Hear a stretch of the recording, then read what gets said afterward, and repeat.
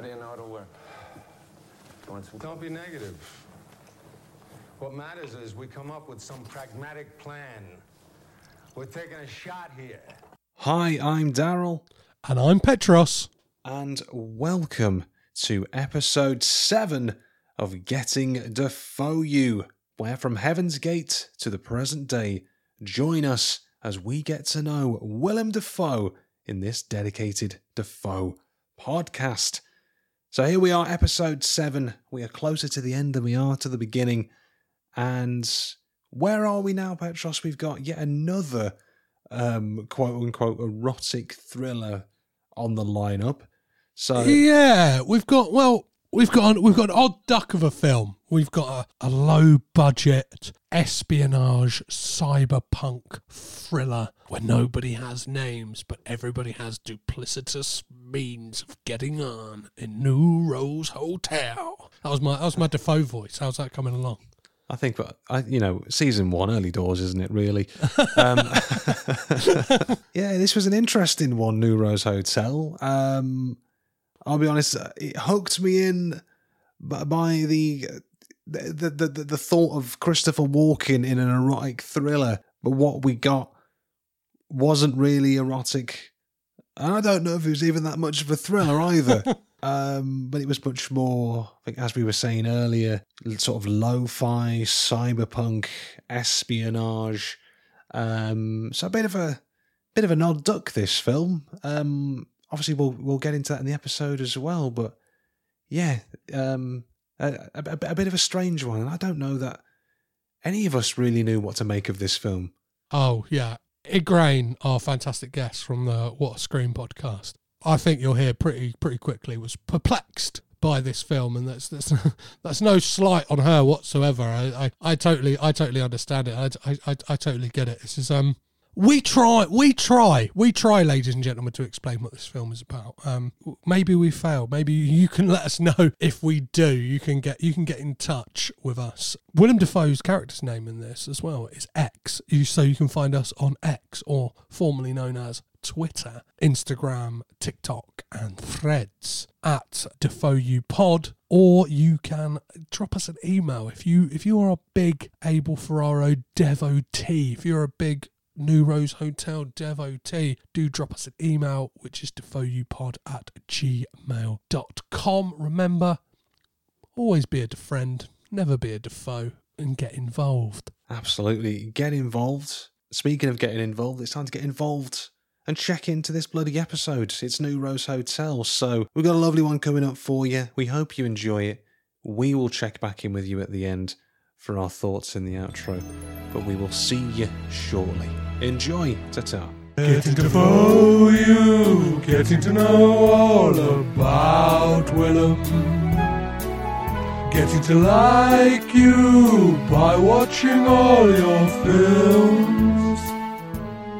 So this week, we venture to 1999 to discuss the erotic drama New Rose Hotel. Defoe plays X, a businessman hired to steal secrets from a rival. Now, helping us get to know Defoe a little better this week and see if this movie will be smelling like roses or if we'll be checking out of this hotel is Igraine from the What a Scream podcast. Igraine, how the devil are you doing today? I'm very good, thank you. Thank you so much for asking me to come on and talk about an actor that I don't really ever think about, but sure, look, here I am, thinking about him. That's absolutely grand. Well, we're calling this our sort of Defoe commotion train, and there's lots of carriages, and, I think it makes for more interesting listening. If everyone was a Defoe fan, then I think our format wouldn't last past a season. We're kind of in a Defoe rabbit hole at the moment. We're getting very well accustomed with his face. This is basically our personalities now. We were talking about who of us has like ADHD and that before the record. I think we all do. So we're all in very good company. In very good company here today. But we're always keen to know with our guests, how well do you know Defoe? So with that, we throw the broad net of a question out. Igraine, do you recall your first Defoe film? How many you might have seen? What are your general views on the man? I am pretty sure the first film that I can remember seeing Defoe in was Antichrist, which is quite the introduction to him, I guess. quite a full frontal introduction. And it was either that, and it might have been around the same time as Spider-Man when he was playing Green Goblin. So that was it was either, you know, super Marvel comic book Goblin, or it was a Lars von Trier film. And I want to say that, like, apart from the film today, I may have only seen him in about 3 films. Wow. The full range of Defoe, though, right? Green Goblin to Antichrist is kind of like the width and breadth of his career. And no, pun intended there as well. The length of his career as well. Bloody hell. But you know what? I might have seen loads of other films with him in it, but it's just, this is so terrible to say, but he's just one of those actors that I don't really pay attention to. So he could have been in a film and I could have been like, ah, yeah, there's your lad. Like, cool. That's your boy right there. No, that's grand. I mean, I think we're finding out I think this is going to be a very prominent sticking point with the people who've seen Defoe films. I think everyone's seen Spider-Man from 20 years ago. Yeah, you'd hope so. You'd hope so. It's cinema. Has everyone seen Antichrist? I don't know. Like I said, an absolute Defoe spectrum, a spectrum, if you will. Yeah, I still have to introduce it to my husband. Actually, it's one of those films that I'm like, I need him to watch, and I need to watch his face while he's watching it. And yeah, I think I'm going to save that for like an anniversary or something, maybe. Your birthday, be like, it's my birthday, it's my pick. You have to watch this film. Those are the rules.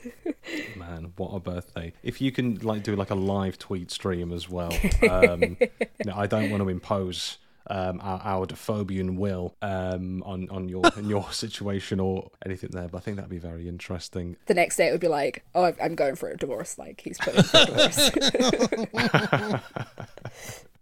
See, at time of recording, Daryl has not seen Antichrist, so I can see in his eyes, dear listener, the absolute look of terror and fear of like kind of a nervous chuckle to be like, I'm saying all this stuff, and the way Igraine is talking about the film, I'm going to be a changed man, and it's filling me with so much excitement to know what Daryl has bestowed. It's going to be upon him in a matter of mere weeks. You know, you see those like before and after photographs of like people who are addicted to like alcohol or like drugs. I need a before and after photograph of like before Antichrist and after Antichrist. Yeah, Daryl's going to have a white streak in his hair like the day after, just of pure shock. Oh, God. I think that can be arranged. Keep an eye on the socials, people. I won't be the same man after I watch this film. From what I've heard on the internet, at least, I don't know anything about it. But we're going to finish our season on Antichrist, so whether we're going to make it to season 2, I might not be here. Petros has to be. So that'll be very exciting all the same. Now, speaking of things that are exciting, one of my favourite bits of the episode, one of the favourite bits of the show in general, Petros, we now hand over to you for, oh, you guessed it, this movie's The Facts and The Figures. Oh, have I got some facts and figures for you, ladies and gentlemen, and anyone in between. We have... This film is directed by Abel Ferrara and is written by Abel Ferrara along with Chris Zoyce, based on a short story by William Gibson of the same name. The film stars Christopher Walken, Asia Argento, Yoshitama Amano, and our boy Willem Dafoe. The film was released, it premiered at the Venice Film Festival on the 9th of September 1998 and was released a year later in a wide for the US. The film's budget is nowhere to be found, but the box office return is a meager $21,521. It currently holds a 5.1 out of 10 on IMDb, 19% on Rotten Tomatoes off of 16 critic reviews, and an audience score of 38 with over 1,000 reviews. The critic consensus for this, there isn't one, but I pulled a little quote from one of the reviewers which says, masterfully constructed and yet eventually rather wearisome. We get our first Dafoe sighting in this film, for my money, at 37 seconds in, but it's basically the first thing we see on screen. As for, after we get the title cards and all that malarkey. And his first line is, "How do you propose we do that?" At 8 minutes and 18 seconds. Delightful. So the full synopsis for New Rose Hotel, it tells the story of two businessmen hired to lure a scientific genius away from his family who use a hired call girl to do so. Now, Egan, I think you touched on this, might be a first-time view for you, but I suppose I'll ask the question officially. Have you seen this one before? And obviously we'll break it down as we get along, but what were your first impressions of New Rose Hotel as well? So I literally watched this for the first time 3 hours ago. Yes. And, reading up about it beforehand, it was like, it's this cyber, neo-noir-ish kind of thriller, erotic, blah, blah, blah, blah, blah. And I was like, okay, yeah, I can get behind this. It's not my usual genre, but I can get behind this. Big fan of, that weird, late 90s, early 2000s, look. So I was like, I'll try it. And it was just so dull. Just dull. And I was waiting for the thriller part to kick in and the erotic part to kick in. I was just like, oh no, I just couldn't. I couldn't do it. I wouldn't. No. That was my impression. That's. I think we. So I don't want to speak for Petros or put any words in his mouth. Please don't. And I wouldn't dare, Petros. But I think, Ephraim, we may share some similar viewpoints on this. Off the bat, I'll sort of say I feel a little bit guilty because I sort of persuaded my other half to watch this one with me. On the alluring basis, I was like, it's an erotic thriller because she is a fan of a spicy book. I know that's what the kids are into these days, he said, sounding 1,000 years old. And then we were like half an hour in, and both of us were just like, I don't know what's going on in this film. And that kind of extended for the next hour as well. And every now and then Christopher Walken would do a very funny jig on his cane. And I was like, okay, cool. This is the film that we're in for now. Petros, your first impressions on this one? Oh, ladies and gentlemen, I'm going to be out on an island here. I enjoyed this film.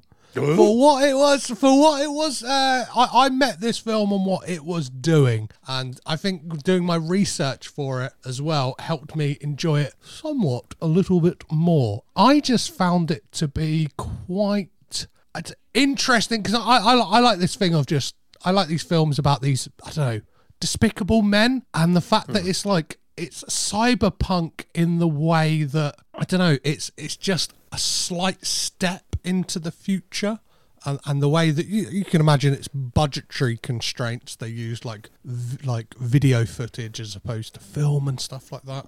I come on, if you've got Willem Dafoe and Christopher Walken just shooting the shit for an hour, I'll take that. I mean, you sound thrilled by this movie. I must preface this by I watched this whilst suffering with terrible toothache and hopped up on a load of pain medication. So that may be clouding my judgment somewhat. But I probably sound too enthusiastic. I just think I'm a bit more warmer on this film than the both of you. So you literally could have been watching a brick wall. And you would have been like, this is the best shit I've ever seen.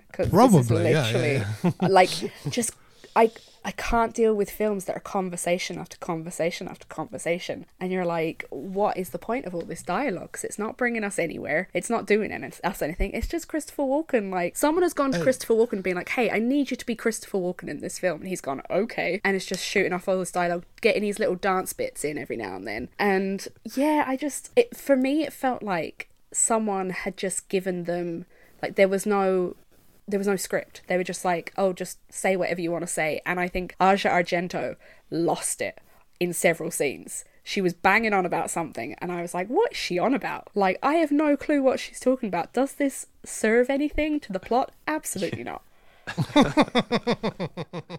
Yeah, I mean, Like in my notes, I try to sort of make too many notes because I have the memory of a goldfish, basically. So I just forget what has happened. And as I sort of was scanning through my notes earlier, and I was like, these are the scribblings of a madman, these notes. These make no sense. And at about 4 different points, I have just outright wrote in capital letters, I don't have any idea what is going on. Which... See, I think that the film is very simple in the fact that it's like, these guys have this plan to obviously create a honey trap using Asia Argento's Sandy in this kind of corporate espionage way of, instead of like, whereas now people would be like stealing ideas, right, from other companies, in this kind of near future, they literally just steal the people. So they're doing that, and then we get the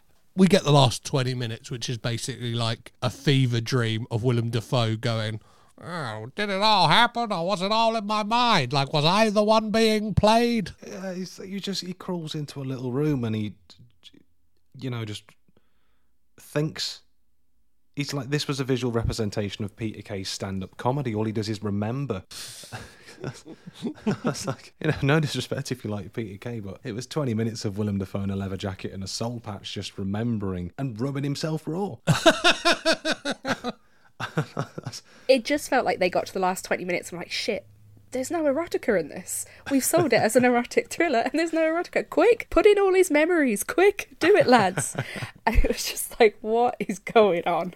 Like, I feel like Abel Ferrara were just like, right, lads, I'm going to be honest. We've absolutely fucked it. Defoe, I need you to go fucking hog crazy right now. We've got about 15 minutes of movie left to fill. But even at like the start of the movie, it's kind of weird, because I saw someone online describe it as in its own way very much like a time capsule of the period. It's so aesthetically 90s, even though it's very sort of like lo-fi with the cyberpunk and futuristic elements, and it's very much of the time. So again, I refer to the for soul good patch. reason. No one wants a soul patch anymore. Like, no, don't bring that back. I know 90s and early 2000 aesthetics coming back, but don't bring this up. Leave that in the past. I think I'm going to bring the soul patch back.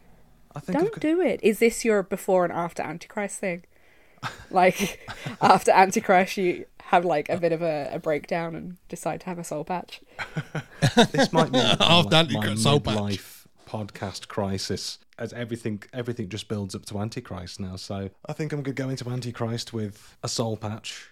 I think I'm just going to get handheld cameras. Are they coming back? Is the handheld camera coming back? Because there was a lot of handheld cameras in this. I just felt like I was just trying to make a futuristic MTV episode. Like the opening credits, this sort of set me in, I think, just the wrong direction for this movie straight away. They spelled music with a K, and out loud I went, oh, fuck, no. Oh, no. Not... That's because it had the English, had German at the top, Japanese in the middle, and then English was the bottom, all at the same time. So it had it spelt correct. It had it spelt the English way. I didn't know where to look in those credits. I didn't know what was going on. I had credits going from the left, from the right. I felt sick. All right, I felt like a sick little boy, and I didn't like it. Credits just appear on the screen or go from the bottom to the top. I'm not asking much. I've never made a film. I've got no skin in the game. But you can't have contrasting left and right credits. It makes me mad. All right, and I'm feeling flustered. Is there anyone here that enjoyed the credits? Because I didn't. They were serviceable. I don't even remember them, which is my basic thoughts on this film, is I don't even remember it. And it was only 3 hours ago. That says so much in so few words. I feel like Petros, and maybe, you will openly admit that you've had some pain medication to watch this movie. I feel maybe I needed it to inhale the vapors of this movie a little more, but you seem to have a bit of more of a grasp of the plot than I think that either myself or Egrain did, because I think I agree with what you said, Egrain. It did seem like at various points they were just in rooms and talking, and every now and then people were getting a little bit horny, but not so much as I think to justify calling it an erotic thriller. So these characters Fox played by Christopher Walken and X played by Willem Dafoe. What they are corporate man stealers? Is this what they are? This is what their thing is? Because I could not keep track of who was who in this. They're somewhat headhunters and like the fixers to, obviously they're like they're a company, then they obviously outsource to the guys who actually do the kidnapping. I think we see an exchange with those guys. They go to the company that they're going to poach the person to. Yeah, I get it. It is confusing. And as I said, like it was my kind of reading of the actual like story by William Gibson that helped me like to understand it a bit. I didn't actually read the story itself. I just read the plot on Wikipedia, like the legend I am.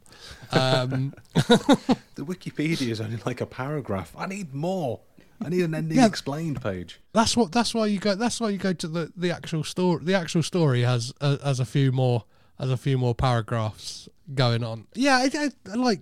What I found is it's like a thriller, but showing you, and much to obviously Igrain's chagrin here, it shows you the conversations between the action as opposed to showing you the action itself. So, and I don't know why. Maybe in my drug-addled state, that was kind of that was the level I needed. I think too much bombast and swinging around probably would have made me like be sick.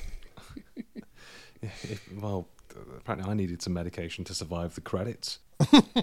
Like my notes about the credits were just one word: unacceptable. Still getting hung up on the credits, though. I am hung up on the credits. I never thought this would be me. I didn't think this is the kind of man that I would become. What would a young me say? What would 20-year-old me, 15-year-old me say if they could see me now? Sad, bitter, credit-addled old man. I got really confused with all the like geographical locations because they were like, now we're in Tokyo, now we're in Marrakesh, now we're in Venice, and maybe Berlin as well. And it was just like, what? But yet, like in every single like one of these places, like in Marrakesh and Tokyo, mainly white people. I'm like, what is going on here? Obviously, it was literally just like a studio in California somewhere. They were just like, if we say it's Marrakesh, it must be Marrakesh.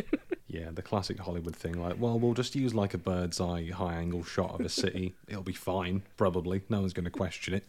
I think it was supposed to be, unless they outright stated that they were going somewhere, I think it's meant to be that kind of futuristic-y cyberpunk thing of just, this building's got a big neon strip on it. Whoa, the future, baby. So I don't know where they were supposed to be necessarily, but they had dealings with, or they were at least contracted, Fox and X. I'm trying to think of like the is it Mass or Moss? They were sort of contracted to, because they had to go and get Hiroshi, who seems to be like this super genius, has made some kind of like supercomputer chip or something that Dafoe just looks at and remembers for about half the film.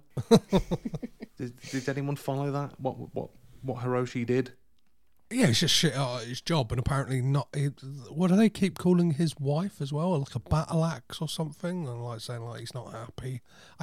I didn't quite get the kind of machinations of that, of like, because we only see Hiroshi through this kind of surveillance footage, right? And it's like, I don't know, like, was his life that bad? Like, see now the negativity and the drugs wearing off is maybe I'm going to end up being swung by you guys. God damn it! That's what I do. I bring people down. Yeah, cynicism's just soaking in.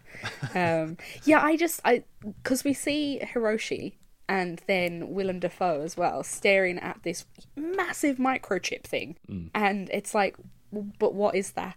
And then all of a sudden there's like a manufactured virus, and they're like, virus, virus. And I was like, where is this virus coming from? Like, what is it was like they threw everything and hoped that something stuck to the wall. So I want to know, like, is this a preface for like a zombie outbreak, or what is going on? I think that should be the tagline of this film, is like, what is going on here? New Rose Hotel. It's really no Premier Inn.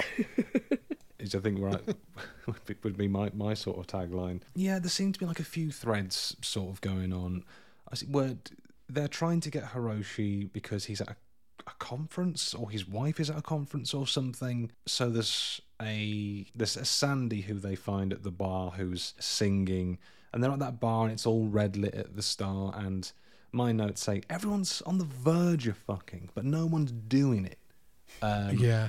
Well, we got Defoe looks like he's in some kind of throuple situation. Oh yeah. At one point, like, yeah, we kind of see the back of him. It's all kind of very sordid and sleazy. And I guess it's like, because obviously the women we see apart from Sandy are basically like everyone is commodifiable, right? In the fact of like they're essentially every other woman we see is a sex worker, for instance, apart from the wife.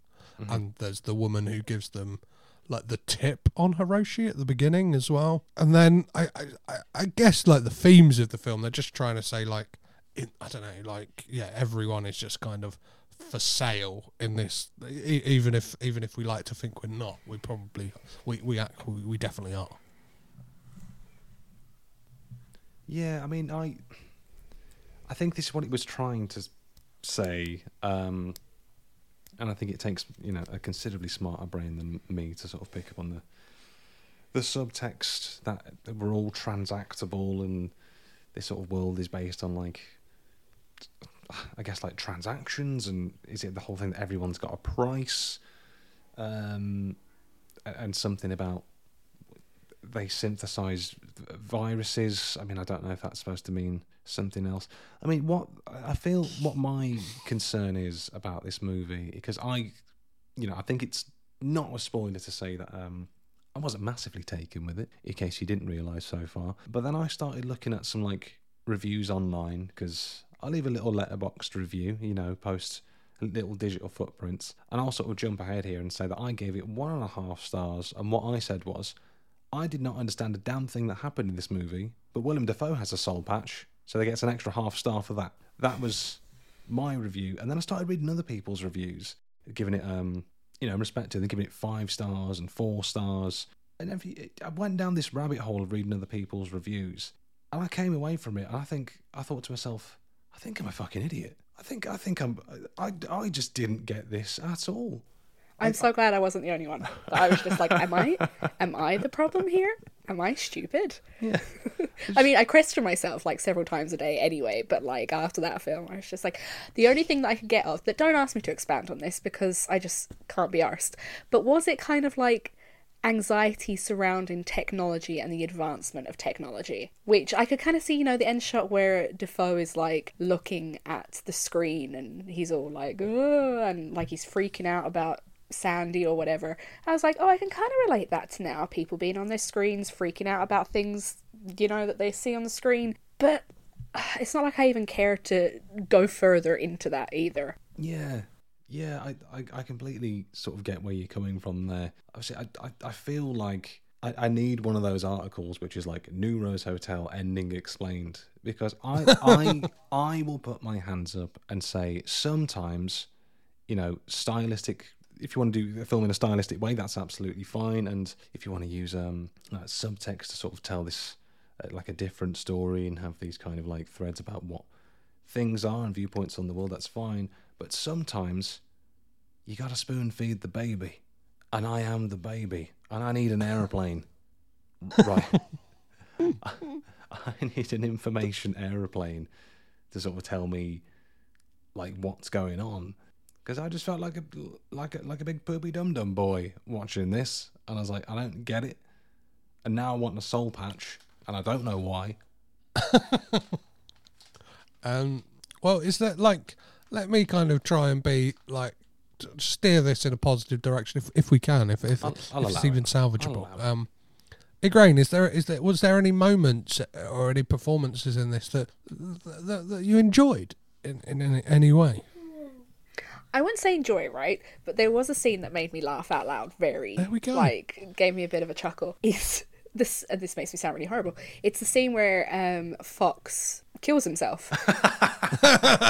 And it's so brief and it's so fleeting. He's basically like, wee by wee, and then falls to his death. And it's just like, did that just happen? Like, that was so, like, it was just so weird and fleeting. And all of a sudden, and then it just moves on. And you're like, oh, okay, bye. Like, our main character is just thrown himself off a ledge, and he's just so like, yeah, it was almost cartoonish the way it was carried out. So that, I will give it that did give me a chuckle.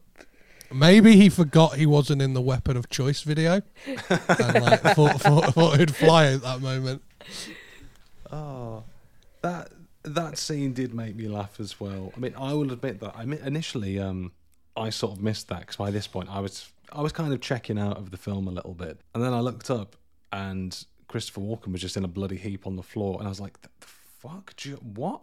So I rewound it about a minute, and I think at the time didn't really understand why he did it, but then he jumped off, and it's one of the funniest things I've ever seen in my life.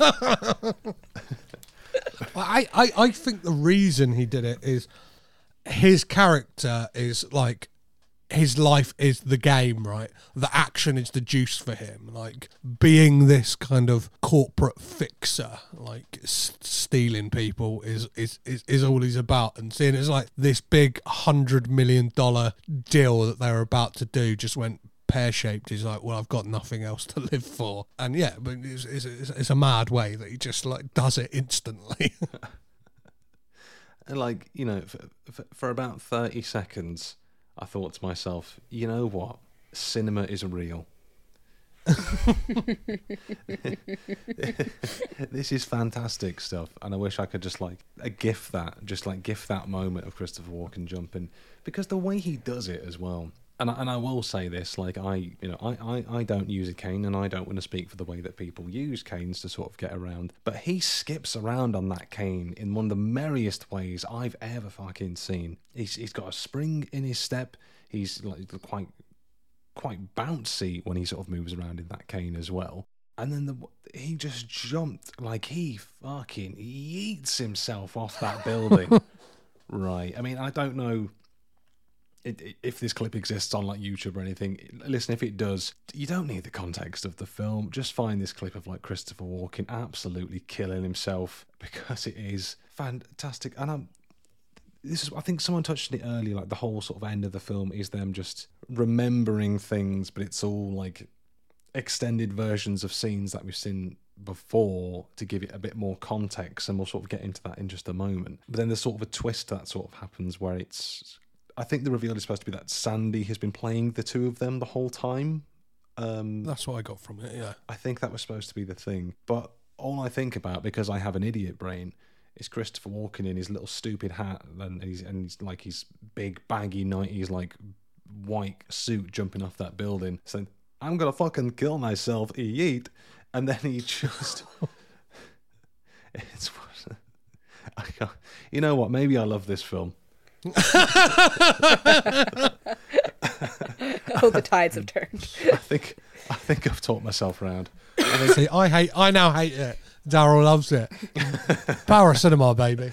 Balanced as all things should be. There was one other scene that did make me laugh. And this speaks more to my own immaturity, and I will fully hold my hands up and say that. But there was a scene earlier where they are, again, Fox and X, they're talking about something, I don't know, they're always bloody talking about this. But then Fox is showing X Defoe this video, and it's of like women's breasts, and Defoe, not once but twice, goes, "Woo!" That fucking got me.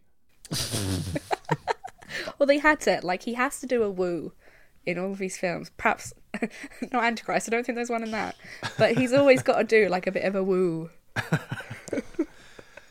Well, like, yeah, and I think the video is showing him as well is they've got surveillance footage to show like what a shagger Hiroshi is as well. So to be like, he's definitely corruptible. We can definitely you know, and the dialogue in this, some of it, like some of the stuff you pick out is there are moments which, like, yeah, I think add to the confusion. But Christopher Walken saying, "Oh, the deal went so well. I wrote a haiku. A dog with a shirt on and a tie walks into a bar and says to the bartender, 'I'll have a whiskey and a toilet bowl.'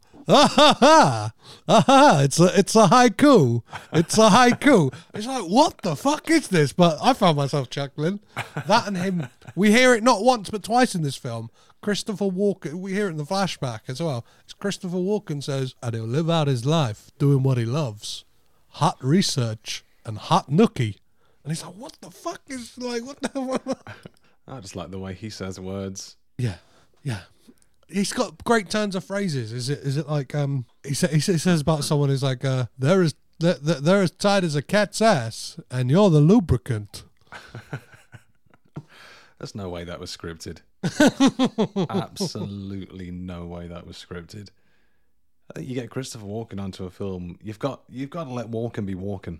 I reckon Walken is got it in his thing. He's like, if there's any chance I can mention an arse, post Pulp Fiction. Do you know what I mean? After the famous watch, like he kept the watch in his ass. I kept the watch in my ass. He's like, if there's any allusions to talking about a bum, I'll do it. Dirty Christopher Walken. You gotta let me walk on the walking and talking the talking. Hey, there was something else he said. A little turn of phrase from Walken. There's that weird celebration that they're having with the 4 or 5 geisha girls, and he's got that paper crown on, and then he describes sex as giggy. And I was like, are you Quagmire?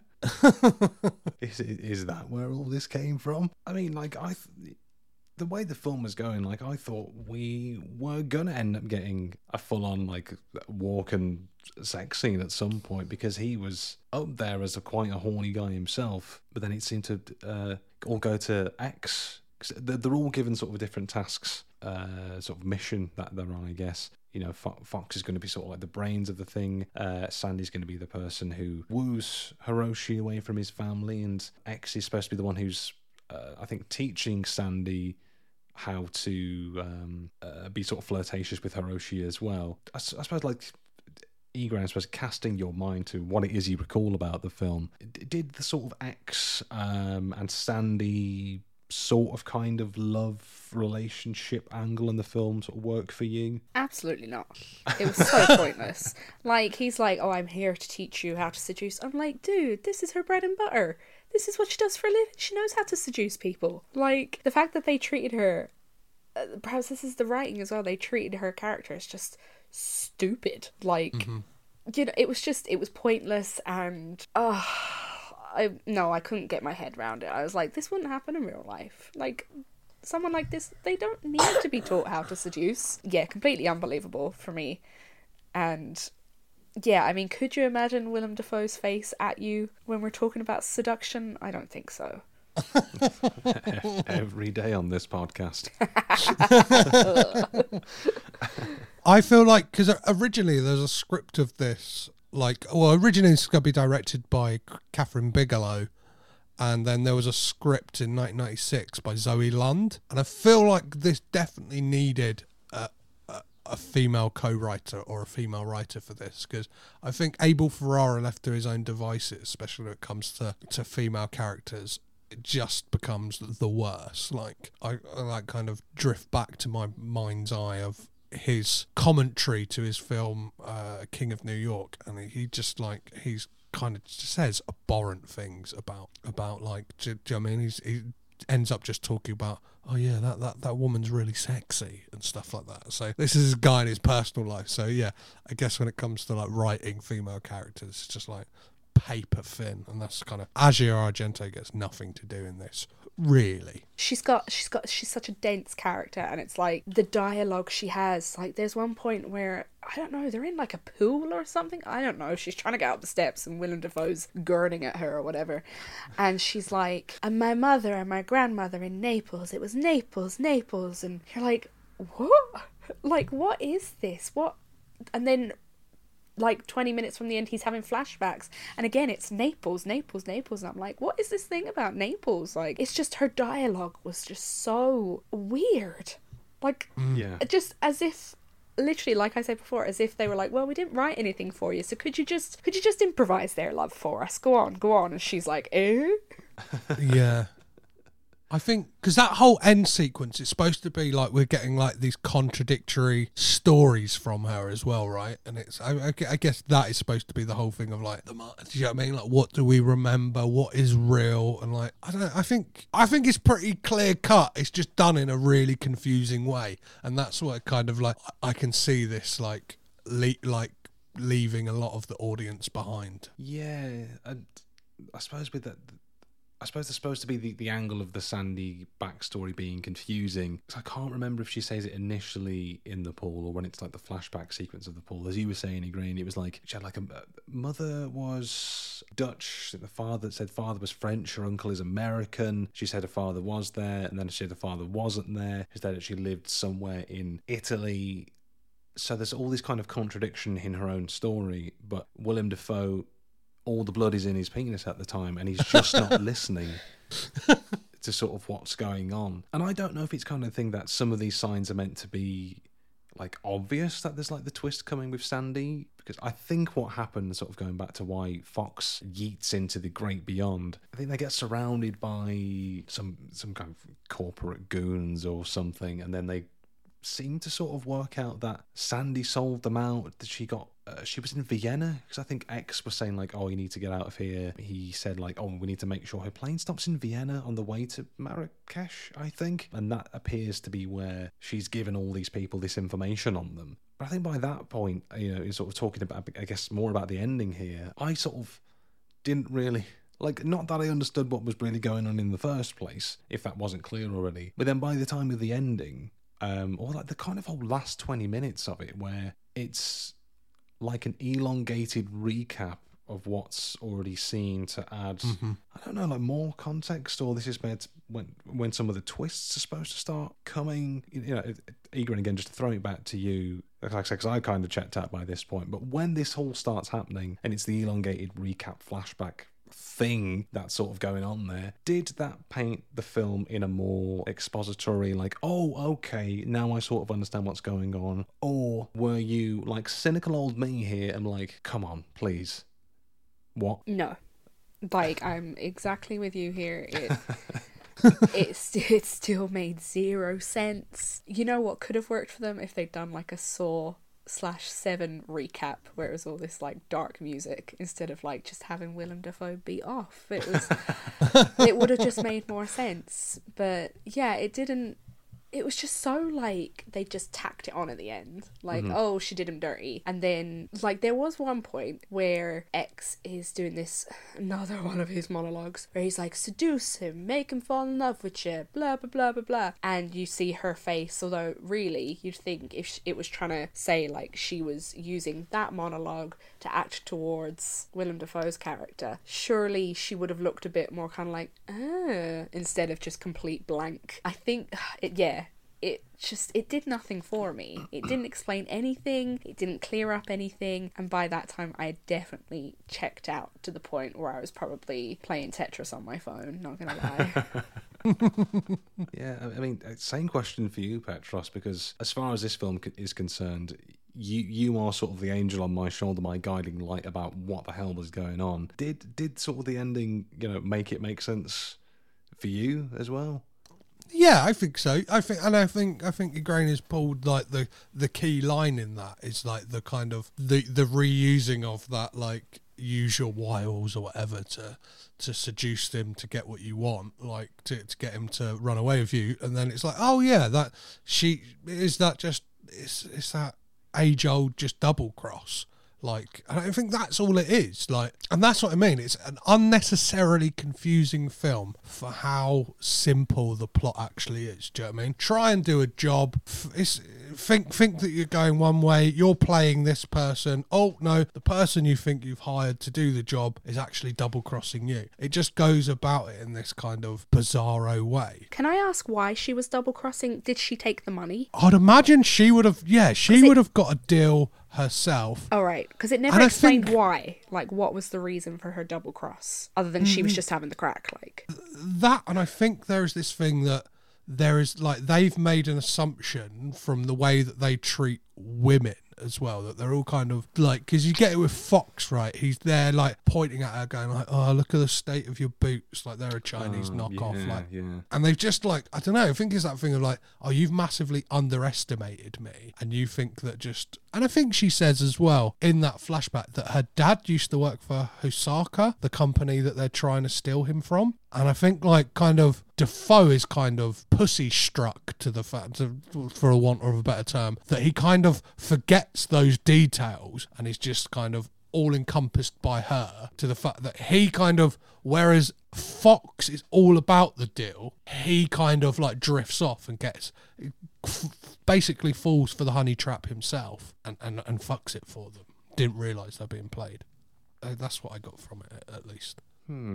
Yeah, I think as you said there is that scene where Fox is kind of, I think, like a little braggadocious, because he's like, oh, your general appearance, you know, we need to sort of judge this up a little bit. And then he has that whole bragging thing of like, our thing is like attention to detail. Then I suppose the biggest detail they didn't realise was that Sandy, well, the whole time was playing then. But again, I don't really know. I'm not really sure why though. I don't know if the flashbacks really explain that. And I don't know if it was something, because I suppose as well, the whole thing with her seducing Hiroshi, that was all done off screen as well.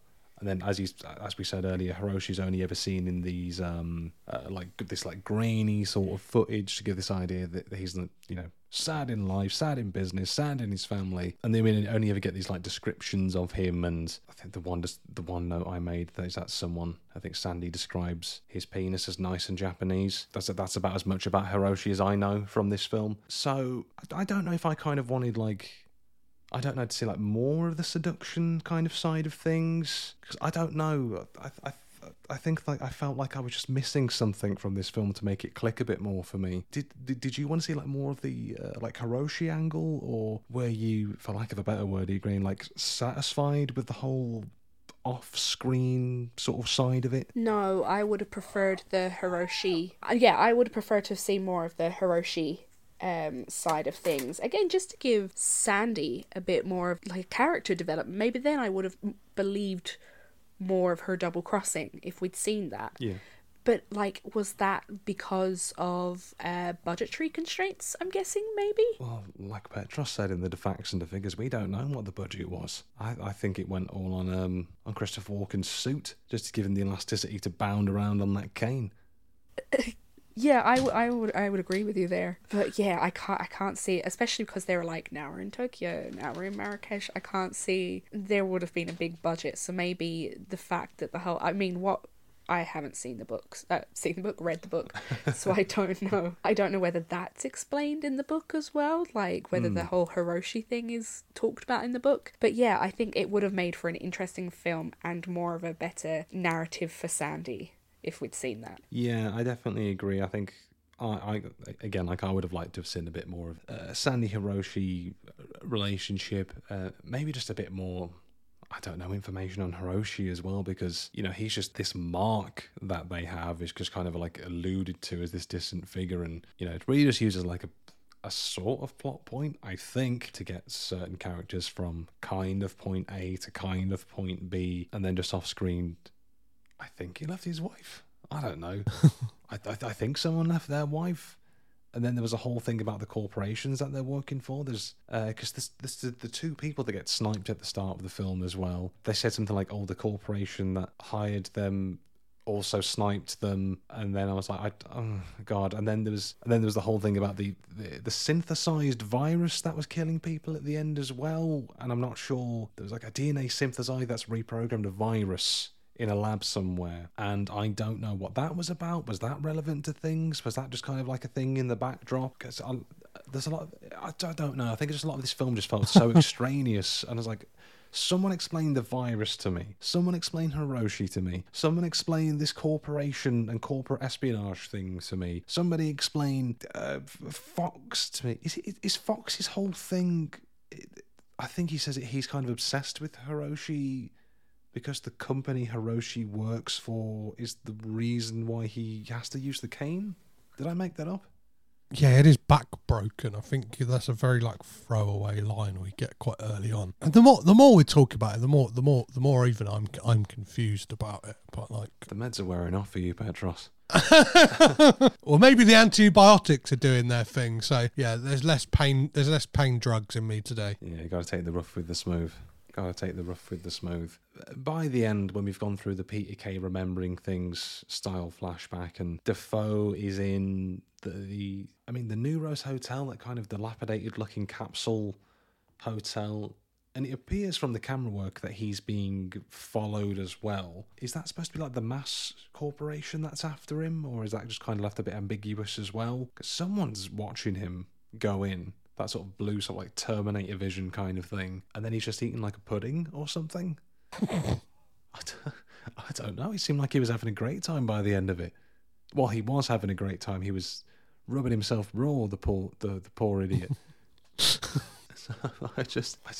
God, I don't know. And then like the last kind of scene, it's again, I don't prevent. Like I'm all over the place with this. I'm just still thinking about. My thoughts are as scattered as the goddamn credits on this. All right, I'm left, I'm right.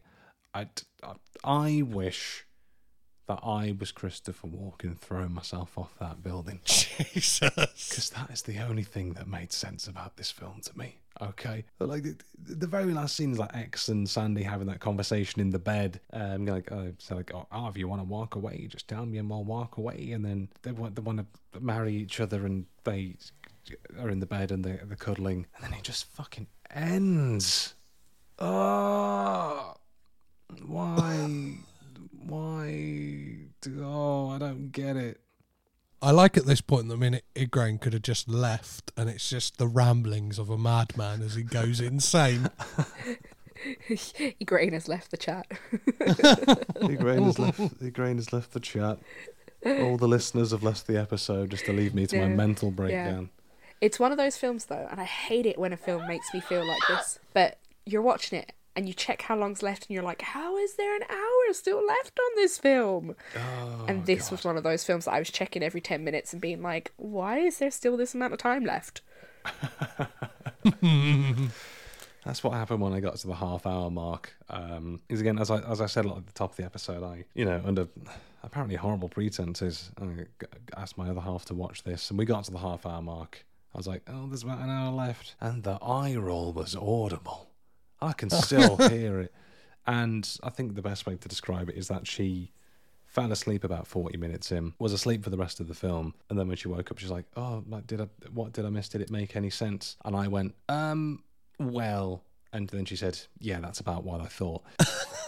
I was like, Christopher Walken killed himself, which sounds like I've just come out of like a bunker underground for about 10 years.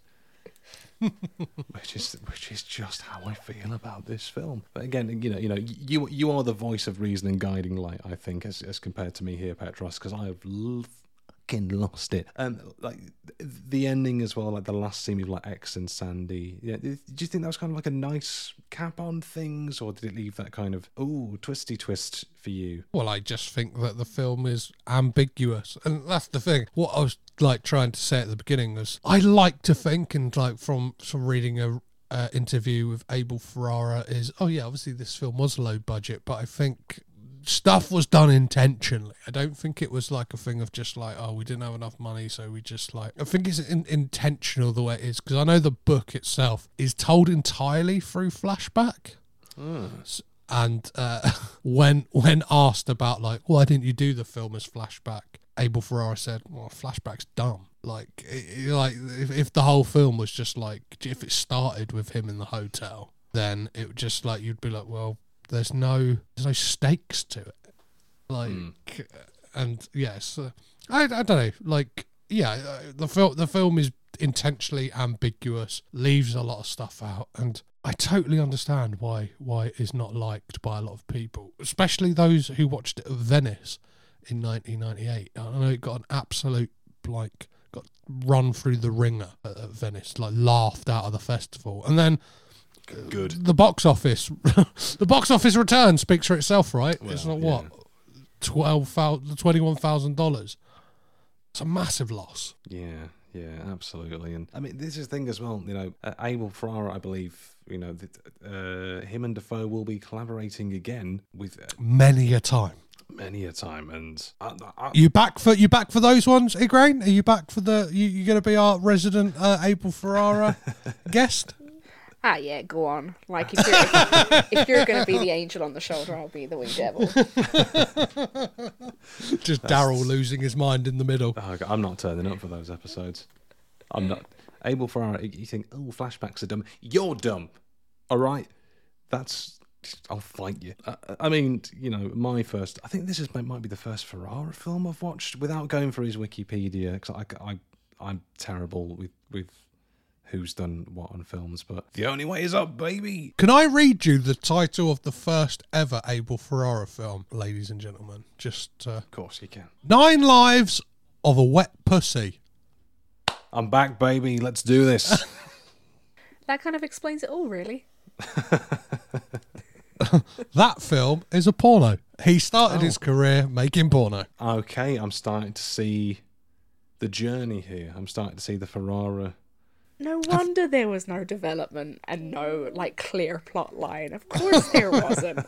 That makes so much more sense now. Right, yeah, film is starting to make sense now. Yeah, he's done some he's done some films I enjoy. Driller Killer is pretty fun. Oh, the video nasty kind of the situation. Yeah. Right, okay. And, he did Miss 45 as well, didn't he? Yeah, Miss 45, and he did the original Bad Lieutenant with Harvey Keitel as well. So, a film I've got a lot of affection for. Body Snatchers. Oh, he also starred in 9 Lives of a Wet Pussy in the role of Old Man. That's good. Good for you, Abel. Good for you. You do what you want. That was his Alfred Hitchcock-style cameo, I reckon. As the plumber who fixed the radiator, even his tools is in the background. Interesting, though. That's an interesting insight into the world of Abel Ferrara. And now that's all. 9 Lives of a Wet Pussy is all I'll be thinking about on these future Ferrara episodes as well. What a filmography. What an insane, insane man. But I think certainly with that said, I think it's, on that high note, I think it's time to start wrapping up the episode. So there's a few things we have to address, a few things we've got to get down to the brass tacks of. First and foremost, we have to ask the question, does Willem Dafoe do deface? Egrain, did you clock a Dafoe deface in this one? No, not when we're like, okay, so when I think of deface, I think of Green Goblin. Like, I know I don't have a lot to kind of compare, and, but that is like peak Dafoe face. Mm-hmm. And I mean, there is gurning. There is that kind of like wild-eyed, even when he's trying to do like long, full and sad, he still looks a bit gurny and a bit like chinny. He's very chinny. Chin forward. Coming from another chin forward person. Like, he's very chin forward. So no, he doesn't do like the face, but he does a face without the D. All right. So that's one no on deface. Petros, same question. Deface, yay or nay? He does a few little things. One thing I picked up on, and I feel like it's something we need to look out for in the future, is he does this thing where he kind of like just ever so slightly bites his tongue and like sticks it out ever so much, like almost like when he's excited, he does that in this. And I'm pretty sure I've seen him do it elsewhere. So I don't know. Maybe that is an element of the face. He does the face at least, like this kind of little bitey tongue thing. Interesting. Now you mention it, I've seen him do that before. Maybe that's something. Yeah, we'll have to. Maybe we could take the whole anatomy of deface into consideration. An evolving process here. I mean, on that basis, I think I was going to say no, but if we are considering the anatomy of the face, I might have to swing towards yes. There's a few tongue bites in there, and this isn't technically a face, but he wooed at tits. It's one. It's he did a little face wooing at breasts. So I think I might give it maybe like an overly generous yes. He looks very smug with himself as well when he sucks on Asia Argento's nipple as well. It almost looked like, I don't know, was that just a take they did? It's like oh yeah, that's funny. And like Abel Ferrara's like, oh yeah, nipples, yeah, let's put that in. I don't know what Abel Ferrara sounds like, but I directed 9 Lives of a Wet Pussy. That great take, Dafoe. Now I think the most important bit of business that it comes down to, obviously when we discuss the films of Dafoe and we give them our rating, we don't just give them your generic thumbs up or thumbs down. We give them a suitably branded DaFriend or Dafoe.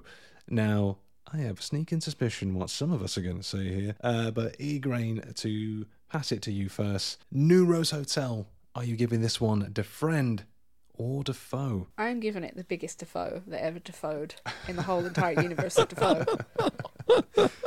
There you go. That's my take. Would you like to expand as for why? Because I never want to watch it again. I don't think I wouldn't. I mean, I'm that terrible person, right, that makes people watch other terrible films just so I can share the misery. So, like, there's a particular film called Verotica, and it was directed by one of the guys from Misfits. And Glenn Danzig, right? Yeah, and it is the worst film ever. Like, the worst. People say, like, The Room's the worst film with Tommy Wiseau, and I'm like, absolutely not. You have not seen Verotica. Right. And I inflict that on other people. But I wouldn't even inflict New Rose Hotel on other people. Right, so we're saying, if you're thinking about watching New Rose Hotel, watch Verotica instead? Yes, absolutely. That would be the best thing to do. Right, I think that's going to be the chaser to this one. Petros, you know the drill. Defriend or Defoe? I'm going to be a cat amongst the pigeons, baby. I'm defriending this. I'm defriending it. I think it's something I'm going to revisit in the future. Christ. When you're next high on your drugs. And you're like, I need something to put on while I'm on my happy pills. Yeah, also a couple of codeine tabs down. Couple of tabs of codeine. I want you to watch this though, like completely off meds though, and come crawling back in the season 1 wrap up episode and apologise to me. Like, you're not even allowed to drink a coffee, so you're not allowed to have like even a caffeine high. You've got to watch it dead sober. Yeah, I will program this in for a time when I can wake up. First thing I do is just put it on. Do you know what I mean? Not even a cigarette has entered my lungs. Once my tooth has been removed, and I'm kind of I'm at that point where I'm like, okay, I'll do that. I'll do that for you guys, and I'll report back if this was a foolish endeavour to give it a defriend, but I'm sticking with it for the time being. I respect it. I respect your commitment to the bit, but I am waiting on that apology. But for me, in case it wasn't clear, this has got to be a Defoe for me as well. I suppose, interestingly, I think the first time on the podcast that you and I, Petros, have disagreed on our rating for an episode as well. So history has been made either way here today. But the film, it just made little sense to me. And I'm all for films doing as I said, stylistic choices and playing with ambiguity and Defoe jerking himself into oblivion. That's all fine. Do whatever you want to do. I ain't going to tell you how to live your lives, but it started out by not making sense. It continued to not make sense. And then it finished by not making sense. I might bump up my Letterboxd rating from 1.5 stars to 2 because the more I think about it, the funnier Christopher Walken killing himself gets. Jesus. Look, that's where I am, and I'll apologise for nothing. Listeners are going to think we're such terrible people, but like you said, you have to seek out this scene. It is the funniest thing I've ever seen. We're not I am. We're not terrible people, okay? It is just that funny. Whoa, stop the press. Verotica has got a higher rating on Rotten Tomatoes than this film. Let's go. That's all I need. Say less. Please, let's just do, like, I don't know, a random podcast episode, like, where we just discuss Verotica. Yes, please. Patreon, baby. Here we go. Once we start the Patreon up, in the back carriages of the Defoe commotion train, where we go for the deep cuts, we will talk about Verotica. But there we go. 2 Defoes to 1 Defriend. What more is there to say? It has split the room, this New Rose Hotel. It has split the room right here. But on that decisive note, it is time to start wrapping up our business here today. And it's left to say, E-Grain, so sorry, but also thank you for taking the time to watch New Rose Hotel with us. We do sincerely appreciate it. For the listener, where can we find you on the socials, the interwebs, and all that such business as well? You can find me, any podcast platforms, Spotify, Google, Apple, the What a Scream Horror Movie Podcast, as well as my other podcast, which is Movies, Murder and Mayhem, which is all about true crime and the true stories behind horror films. And you can also find me on Twitter at @what_scream, Instagram at @whatascream, and you can find my writings and my musings on sites like Moving Pictures Film Club, Ghouls Magazine, Dread Central, Film in Dublin, etc., etc. Amazing. Again, thank you so much. All the links down in the description as per usual. But it's time for us to close the door on New Rose Hotel once and for all. And we finish up by saying, I've been Daryl. I've been Petros. I've been Igraine, and we've been Getting to Know You. Magic. That's the one. Thank you very much. And there we go. There we have it. We've checked out of the New Rose Hotel. And even still now, I'm not really sure. I'm not really sure what that film was. There was Defoe whacking off in a little pod. There was Christopher Walken yeeting himself, a moment in cinema history I will never let die. One of my favourite things I've ever seen. You say those things like they're things you should not enjoy in a film. That's cinema, baby. That's what you want. That's what you want from cinema. Yeeting and whacking off. Yeah. If there's anything I want from a film, if that's in the description, I'm watching, baby. Maybe there's a way to combine both of those things, being yeeted and whacked off of things at the same time. Maybe this is the extreme niche that I'm going for with my with my cinematic viewing going forward. But yeah, I think something that we can't avoid. I think a notable elephant in the room, and we'll go down in history, is the first time we've disagreed on our rating as well. I think it's going to be a first of many, Daryl. People are not privy to this, but there is a director that looms large over this endeavour. We will not utter the name yet. We will wait till we get to that director's films. But we have discussed privately that I'm a massive fan of a certain director, and you wouldn't spit on the man if he were on fire, by the sounds of it. So yeah, I feel like there are many disagreements to come, but I'm glad we had one nice and early in the first season. It'd be disingenuous if we were just like holding hands, skipping around the maypole of Willem Dafoe, going, it's all lovely and great, and don't we get along? Like, life's not like that. We appreciate, we feel different things about different things, and it's a wonderful way to live. We're all just human beings vibing out here. So, some people may be thinking it was just going to be straight agreements for the season, but in comes the episode 7 curveball with a disagreement on New Rose Hotel. If there'd been more yeeting off of stairs for no reason whatsoever, I may have changed my viewpoint on this one, but as it stands, it stands. So there we go. New Rose Hotel. We've checked in, we've checked out, we're putting the hotel in the rear view mirror, which leaves me to ask, Petros, what have we got coming up next week on Getting to Know You? Well, next week we are joined by Sean Alexander of the fantastic Civico podcast to discuss the 2020 political drama, The Last Thing He Wanted. Oh, it's a fun one, and not to spoil anything, but there is talks of yeeting in that one as well, and it's another film set in 1984, which draws us back to Live and Die in LA. It's kind of Reagan era set, so even within this season, we're getting nice little kind of things, nice little threads that are wrapping up together. And speaking of threads, that's one place you can find us on the socials. Oh, yes, it is. Yes, so you can find us on all the socials: Threads, TikTok, Instagram, X ?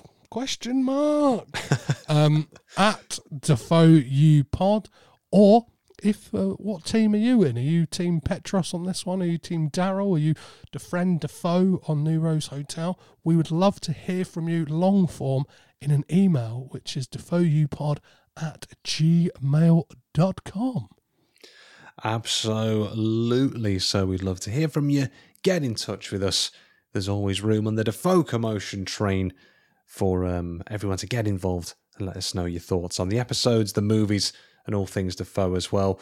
Of course, this podcast wouldn't be where it is without our delightful editor, Mr. Matt Dixon.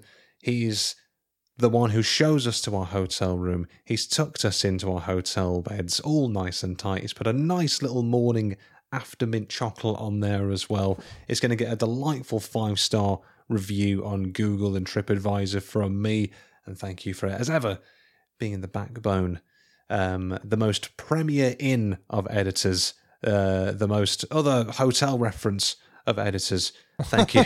I've quickly ran out of hotels and lost confidence in the analogy. But Matt, your editing stands head and shoulders above the rest. Without Matt, we'd just be yeeting ourselves into the void of the podcast landscape and probably falling flat on our faces. So as always, Matt, thank you for talking us off of the metaphorical ledge. Thank you very much, as ever. So, with that said, with that done, we wrap up. So thank you for listening. We will see you next week as we continue to cover all the highs, all the lows, and all things Willem Dafoe right here on Getting Defoe You. So until then, bye-bye. Bye-bye. Getting to know you, getting to know all about Willem. Getting to like you by watching all your films. Getting to know you, we'll start with Heaven's Gate. And we'll watch them all till the present day.